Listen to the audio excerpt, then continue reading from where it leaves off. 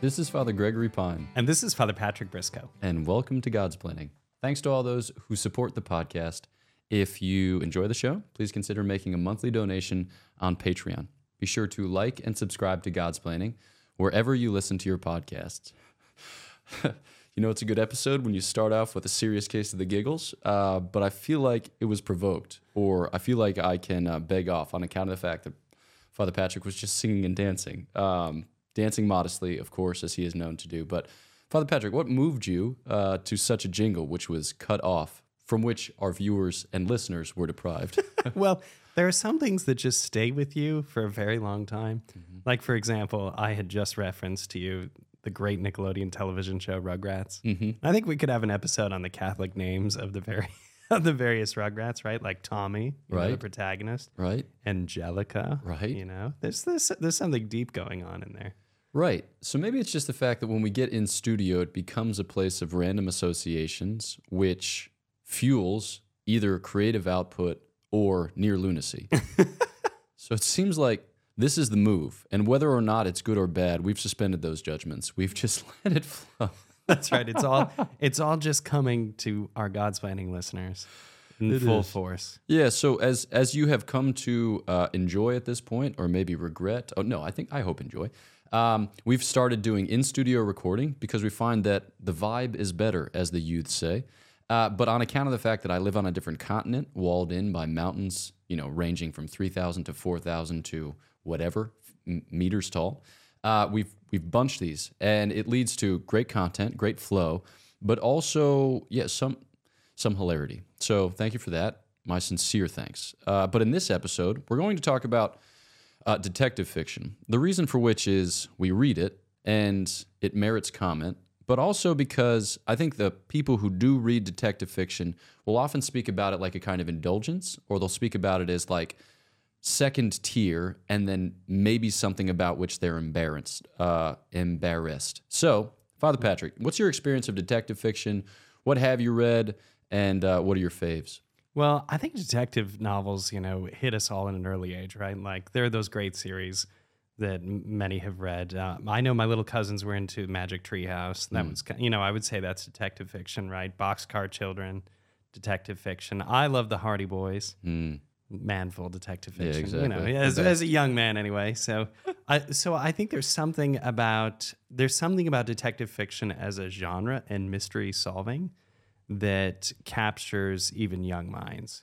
Yeah. So I think, you know, as you're beginning to read, there are so many of these series for children that are based in solving mysteries. Yeah. Yeah, I also read The Hardy Boys. That was, what, 5th grade, Mr. O'Waters' class. And I think it's the first 54, the first 58 were written by the same author. Turns out Franklin W. Dixon is a pen name. Who'd have thunk? Yeah, and maybe it's the same person as Carolyn Keene who wrote the Nancy Drew novels. Can't rule it out. Find, replace. Take Frank and Joe and replace with... Never mind. So it was a different author, though, with the 59th one and beyond, because people started dying, and I noted that fact, and it made me uncomfortable. I was like, where's Chet and his jalopy? But for me, detective fiction really came into play later. I would say later in life, but that would seem to suggest that I have a point of my life which can be referred to as later in life. But on account of the fact that I look like I'm 12, can't do those things. I think we're still in the early Gregory Pine. You know, someday when scholars are revealing your life's opus, you know, this will still be the phase of early Pine. Yeah, exactly. Cut short tragically. Wow, did he just... No, okay. Please by martyrdom, not by exhaustion. I'll take the latter. Never mind.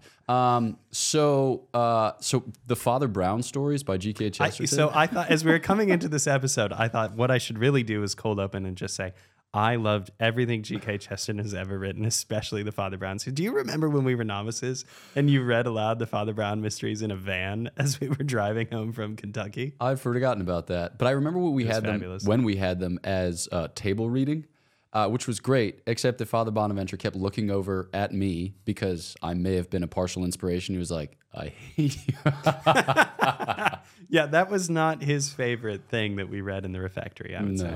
Yeah. But he's got an anti-Chesterton bias. It makes for good dialectical literature episodes.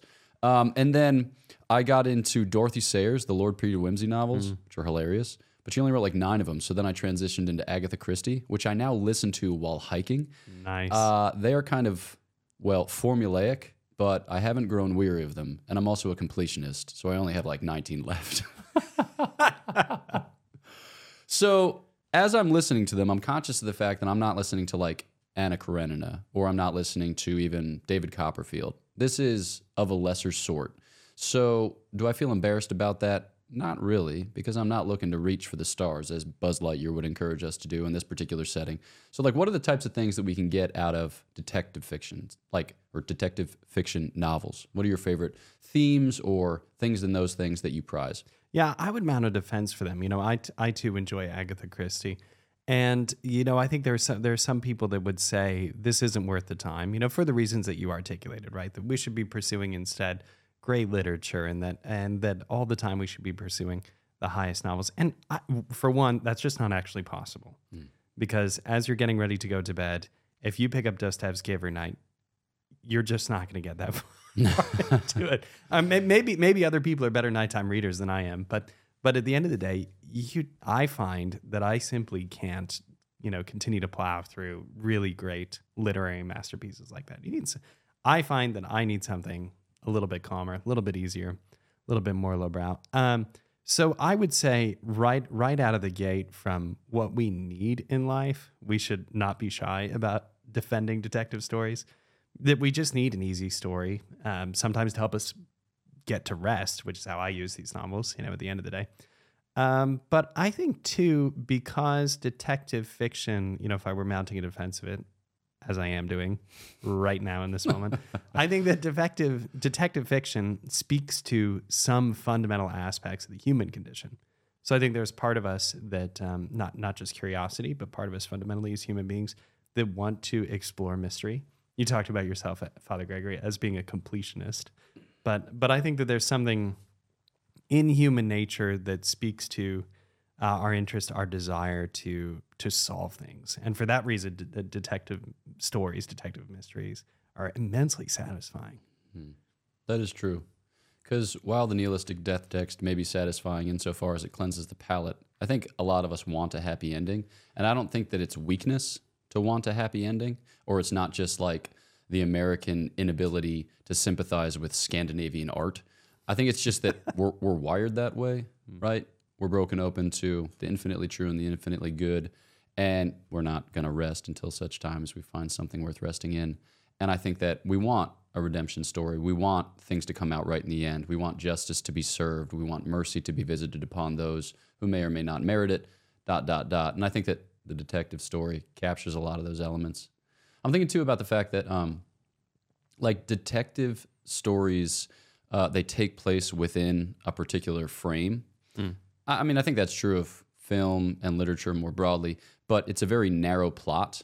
And I think that it's helpful for us to envision our lives within the setting of God's providence, right? Things might seem to depart, but they always return, or things might seem to be trivial, but they always signify. And I think that when we envision our own lives in the light of God's providence, we want to cultivate a similar sensibility, not insofar as like we're just terrified until such time as the vindictive God visits punishment upon us on account of the fact that blah, blah, blah. But in the sense that we want to know that it all matters, and we want to attend to it as if it mattered, because otherwise there's a kind of sneaky fear lurking around the corner that who cares? Whether I eat a fistful of Sour Patch Kids and take a 45-minute nap, or whether I have a shot of espresso and make a little visit to the Blessed Sacraments, like, what does it really matter? It's like, well, it does. That's not to say that we have to optimize and maximize at every turn as if we were good-doing robots, right? There's some play here, some free play for prudence and its various manifestations and communications. Wait a second, was I mentioning prudence? That's never happened before. Yeah, but I think that, detective fiction also gives you that sense. You were talking when we were preparing for the episode about the way in which the detective pays attention and how that maybe trains our eyes and hearts. Thoughts? I would like to say some things about that. I was hoping you would. As you mentioned. No, I think that one of the things that can be difficult in the Christian life is that we are constantly susceptible to the temptation that God is not working here and now, that God is absent, and we end up sounding like the psalmist during the Babylonian exile.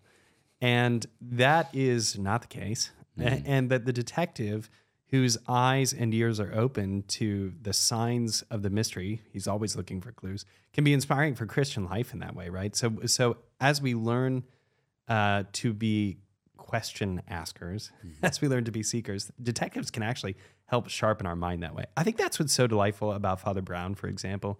That's what's delightful about Sherlock Holmes.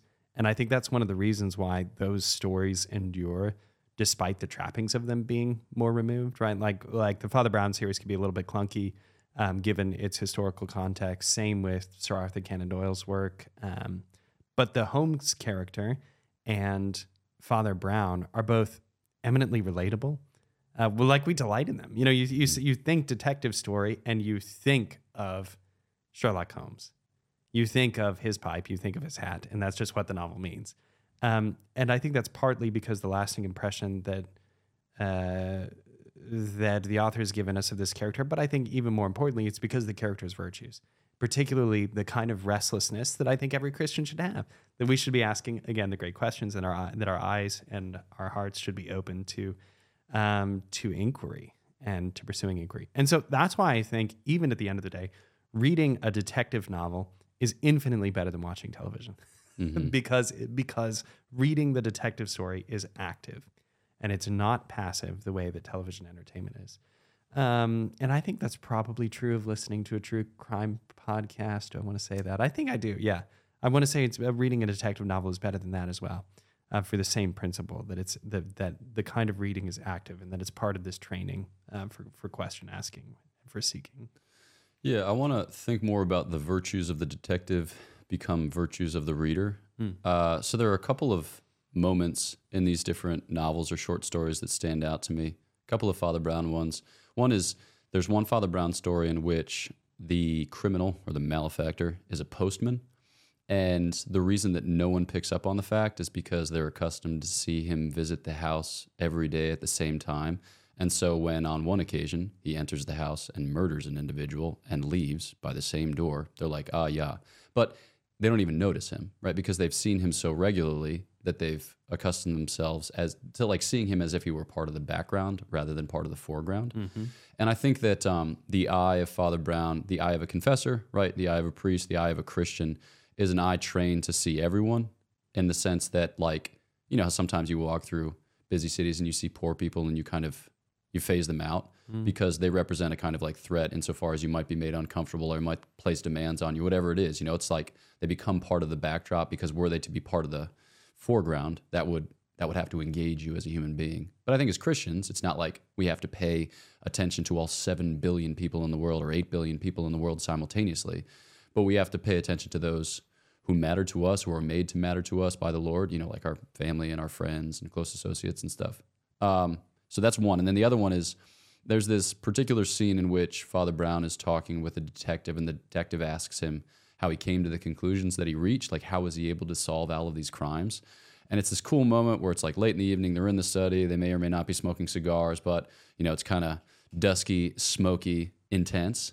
And Father Brown pauses and responds, "Because I committed all of these crimes." And there's enough of a pause for the fellow detective to be like, "Sweet Christmas, I'm about to die." Until such time as Father Brown says, "No, I'm made from the same stock. I've suffered the same fall. I am tempted by the same vices and sins. And as a result of which, I can condole with, or I can compassionate, to use some sweet 19th century language, this individual. And so I can enter into the thought world and the hate world that motivated this particular crime." And I think that's something that's really, that's also precious as a virtue of the detective become virtue of the reader. We say things sometimes like, "But for the grace of God go I." I don't know how often when saying that I actually believe it. It's like, look at this person with a totally different life, but for the grace of God go I. Now let me congratulate myself in this corner. It's like, you know, Gregory, you're just really fill in the appropriate word, which is not complimentary. But when you hear that from Father Brown, here's a guy, you know, like he's suffered the human condition. He's suffered in himself, but he's also suffered in those whom he serves and those whom he's sleuthed. And I think that's cool. It often gives you a new perspective. Detective fiction gives you a new perspective, like you said, on the human condition. So I don't know. Further thoughts, things that you've noticed? Yeah, I think I would say too, you know, the way that detectives are attentive to people, they are to things. And so I would also like to underscore that because we're Americans. We're just consumerists. We're just materialists. We have tons of things. We have tons of things. We just have tons of things. And we're not careful about what they're for. And oftentimes we lack imagination about how they can be used. And a detective is always trying to find, in particular, right, the weapon that was used to commit a crime in the case of a murder or a robbery, how something is done, right, explores the universe of things in a different way and reimagines what they're for. And I think we should be doing that as Christians as we move to further simplify our lives and to live more in accordance with the simplicity of the gospel. And that requires a constant examination, right? And a detective novel trains us to do that by thinking through the things that we have and the things that they're for, what those things are for. Yeah. And it's interesting, too. As much as the things that are there are important, so too the things that are not there. Yes, it's like the curious, absences, the curious incident of the dog in the night. It's like Sherlock Holmes is struck by the fact that the dog doesn't bark. Right. So what does that mean? He ought to have barked. I ought to have heard him bark. And I think that we can be sensitized to similar things in our own human lives. There are things that are there that we notice or fail to notice, and there are things that aren't there that we ought to notice and maybe perhaps again fail to notice. And when you think about this in very concrete terms, like we as human beings are all going through our lives with varying degrees of difficulty. And it's basically impossible to compare those difficulties because everyone experiences his or her own difficulty in a pretty personal and intense way. But like we have to be able to notice what's going well or what's going poorly. We have to be able to notice like how's this person doing or how's this person not doing. Yep. And when we fail to notice what's present or what's absent, then we just fail to live in genuine communion, right? We're all just kind of head down, plowing ahead, tending to our own furrow. But like, somebody like Sherlock Holmes can make a suggestion to the effect of, no, that ought to be there, but it's not. Like you used to, I've commented just in coming back to the House of Studies this time, I've said it maybe 2 or 3 times, like you look good, like you look happy, right? But then by the same token, when you see it in somebody else who's been through a rough spot, you're like, yeah, my heart breaks for you. And I can explain it insofar as I know you've suffered a loss in your family, or I know this has been a tough semester, or I know you're coming to the end of your dissertation. You feel like you want to, I gave up suicide jokes. So, right. So all these things, but that's another excellence of the detective, which can be imparted to us, the reader. I think that and all of this exists because in the detective story, the moral universe is clear, which is another reason why they're so refreshing. Yeah. Like in a detective story, a bad thing has happened that everyone knows is a bad thing. And part of what we can enter into is the pain of those people that have recognized that a bad thing has happened, a great crime or another evil. And the joy is, of course, that the detective solves it and leads us to recognize the right things, the right side of the universe. And so I think that insofar as the moral universe of most fiction, this is true of most works of fiction, but especially detective fiction, insofar as the moral universe is clear, that's heartening to us because there are so many times in the modern world where we're trying to square the gospel with everything that we're encountering and we're asking questions about the moral universe. But in detective stories, there are good people, there are bad people, there are heroes, there are villains, and all of that is a balm to the soul. Yeah. No, that's a great insight because I've noticed that in a lot of conversations recently, the person with whom I am talking will try to introduce notes of nuance and subtlety, which, while there may be merits to those notes, they kind of exhaust me because it's like I find people trying to defend everything, and I'm like, but there are some things that are bad, Like Satan chose against God and he's damned forever. We don't make judgments as to other individual persons, but we can judge their actions. And some of those actions are bad, like heinous. And so we have to be able to say that clearly, or else we're constantly trying to draw out fine shades and like perfect our sophistical moral discernment. Yeah, that's right. And it's just like, no, but like some things are good and some things are bad. Mind you, I think part of this is because of the European context, because it feels like everyone's trying to defend everything except for the things that I love. Like the church. Yeah, sweet Christmas. Yeah, and it's just like they're like, you're an American, you're super enthusiastic, you're also hyper polarized in your political discourse, so get out of here. And I'm like, yeah, okay, all right, cheers. Maybe the polarization isn't the best possible thing, but I also think that there are things worth fighting for. And while a culture war, conducted for however many decades might seem exhausting for those who participate it and kind of disedifying for those who observe it from the outside. Yet, like, there are big ticket items at stake, right. you know? Yeah. Like, and we can build beyond them, right? Yeah. If you're missing, for example, the bottom premise, which is that it's always wrong to take an innocent human life, then I don't really know where else you can move in the moral sphere. Like it seems to me that is an important and obvious natural moral principle. And once you get one or two of those things in, you can begin building beyond it. And a detective story helps with that often because there's a murder. There's been an unjust taking of a life, and you can move beyond that to something else. Yeah. Even though it seems like in a lot of 19th and early 20th century British novels, the detective always affords the criminal the option of taking his or her own life. It's just like, holy, do all of these things end in like resolutory suicides? Like, sweet Christmas, you guys are crazy. Okay. So maybe then, just for our final segment, we can talk a little bit about recreation, the enjoyment piece, because we alluded to it. Sometimes we put pressure on ourselves to do the utmost for his highest, quoting Oswald Chambers. Nice. To like optimize or maximize are the words that I often use. And we feel like there's so many excellent works of literature out there. You know, if we're talking about the novel, you know, since whatever, Don Quixote or since the Canterbury Tales, depending on when you think it starts. Contested point for a future episode. No. Well, then there are all these novels that we have to read, that we have to master. There's this intelligible universe out there that needs to be dominated. So I need to make a list and make my way through. It's like, whoa.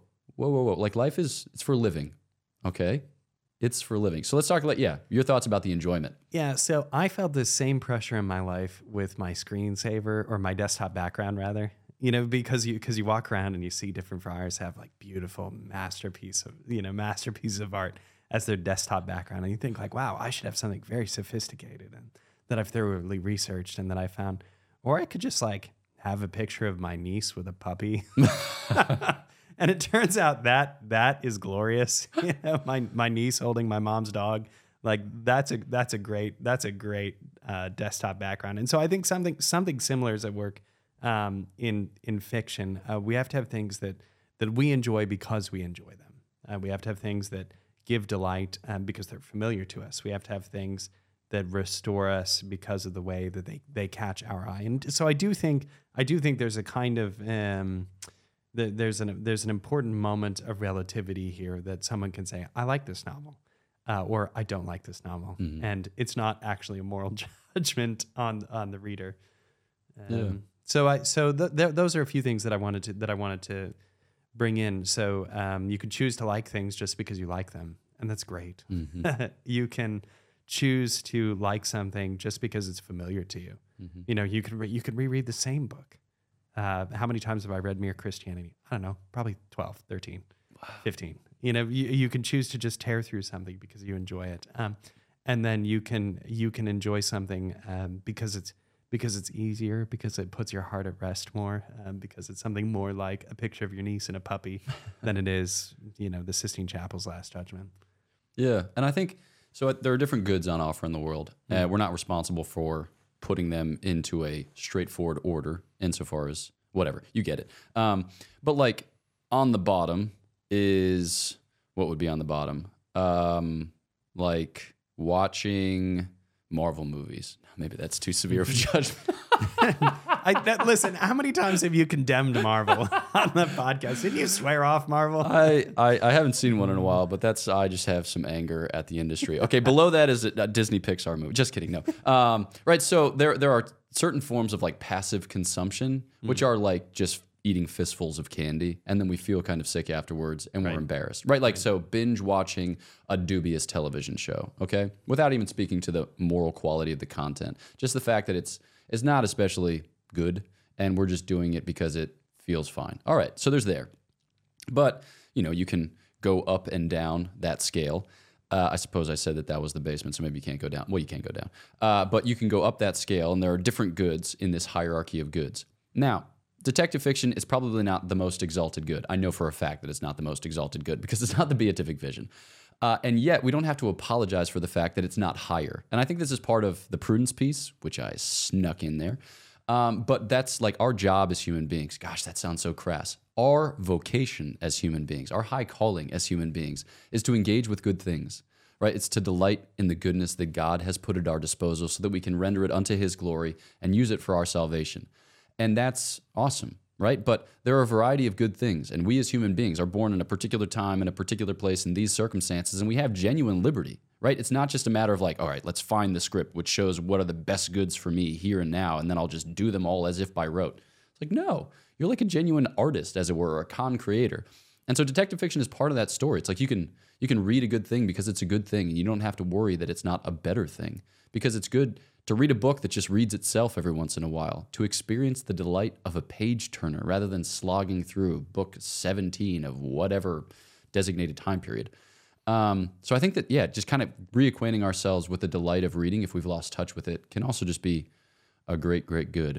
I don't know if you've had the experience of that recently, a particular book that's read you more than you've read it, or pages that have turned themselves rather than you having to dedicate yourself to the task. I think I'm talking myself into finding another detective book, actually. Nice. Man, these episodes are so effective. You notice what isn't there. Yeah. All right. Well, maybe then in our final thoughts, for our final thoughts as we wrap up here, just, I don't know, cool little, what do you call that when you identify a little thing? Gospel passage, it's called a pericope. Cool little cameos, cool little instances of detective fiction, things that you've loved, or particular stories that you found especially delightful. Yeah, what would be great? I mean, we mentioned them. I mean, if you haven't checked out the Father Brown mysteries, despite me kind of raining on them a little bit, they are very charming. Agatha Christie we mentioned the classics, Sherlock Holmes, by Sir Arthur Conan Doyle. Yeah, I would encourage all of those. We mentioned Dorothy Sayers. Definitely read her. Good friend of C.S. Lewis and the others. I don't know, one other little insight. I don't have like an icon to put out. But other than to once again make the argument that it is the kind of thing that's worth doing, the kind of thing that's worth reading, the kind of thing to have at the ready. You know, so I think that the best thing is to take time to choose one, to have the book, by the chair, to have the whole scene set so that you're ready to cuddle into it, and to not be ashamed of that or hesitate about it. Yeah. As for me in my house, I've been listening to them. Like I said, I usually go hiking on Saturdays, and so I've been listening to them in the Swiss Alps, which is on the one hand an unfitting setting for them, but on the other hand a very fitting setting for them. So, like for instance, when Sir Arthur Conan Doyle got tired of Sherlock Holmes and wanted him dead, he staged the Reichenbach Falls incident. And Reichenbach Falls is like 45 minutes from where I live. So, nice. Yeah, I've got like a sweet little setting in which to appreciate the things as they unfold. And I guess 19th century and early 20th century Brits really love Switzerland for winter sports or for adventure sports in general. I mean, dignified adventure sports. They would never do anything too adventurous that might confuse them for an American. Yes. Yeah. If you can't wear a suit while you're doing it, it's unfitting for an Englishman. Exactly. And smoke a pipe. Yeah, but I'll be like reading these things, and as the daylight fails, and I'm like trundling back to my car with a headlamp on. There's like one person left. I read it, and then there were none at one point, and I was terrifying myself because that's gonna be it.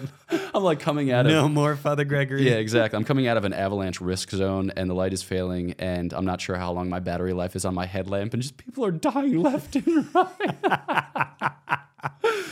Awesome. So detective fiction great. is great. It is wonderful. Occasionally, you'll bop in for an Anna Karenina or maybe some other kind of cool British thing like Anthony Trollope. But yeah, they're just so wonderful. And I think that to experience that delight is a foretaste of higher delights, greater delights, but, delights of a piece. So yeah, with that, we have come to the end of our time. So thanks again to all of our supporters. If you'd like to tithe to our work, please check us out at patreon.com/godsplaining. Please follow us on Facebook, Twitter, and Instagram. I think we have a TikTok account now. I don't know what that means, but it means something, and maybe that is of interest to you. Please do like the episode on your podcast app or on YouTube, subscribe on the same, and leave a 5-star review. And then if you check out the show notes or the episode description, you'll find links there to shop Godsplaining merchandise at our store. And also, you'll see more about events. So we've recently announced our All-Comers Retreat, which is taking place in the middle of June. So June 16th through 18th at Malvern Retreat House, just outside of Philadelphia. And now we've been just starting to announce our men's retreat, which will take place in August. So I think it's August 10th through 13th in Brevard, North Carolina. at Camp Catalea Chasatanga. So the same place that we had it last year. So run it back, as the youths like to say. So we hope to see you at one of those retreats, and you'll hear more about our young adult retreat in details forthcoming. And seeing as this is the longest outro that we have ever done, Father Patrick is plenty sated. So know of our prayers for you. Please pray for us, and we'll look forward to chatting with you next time on Godsplaining.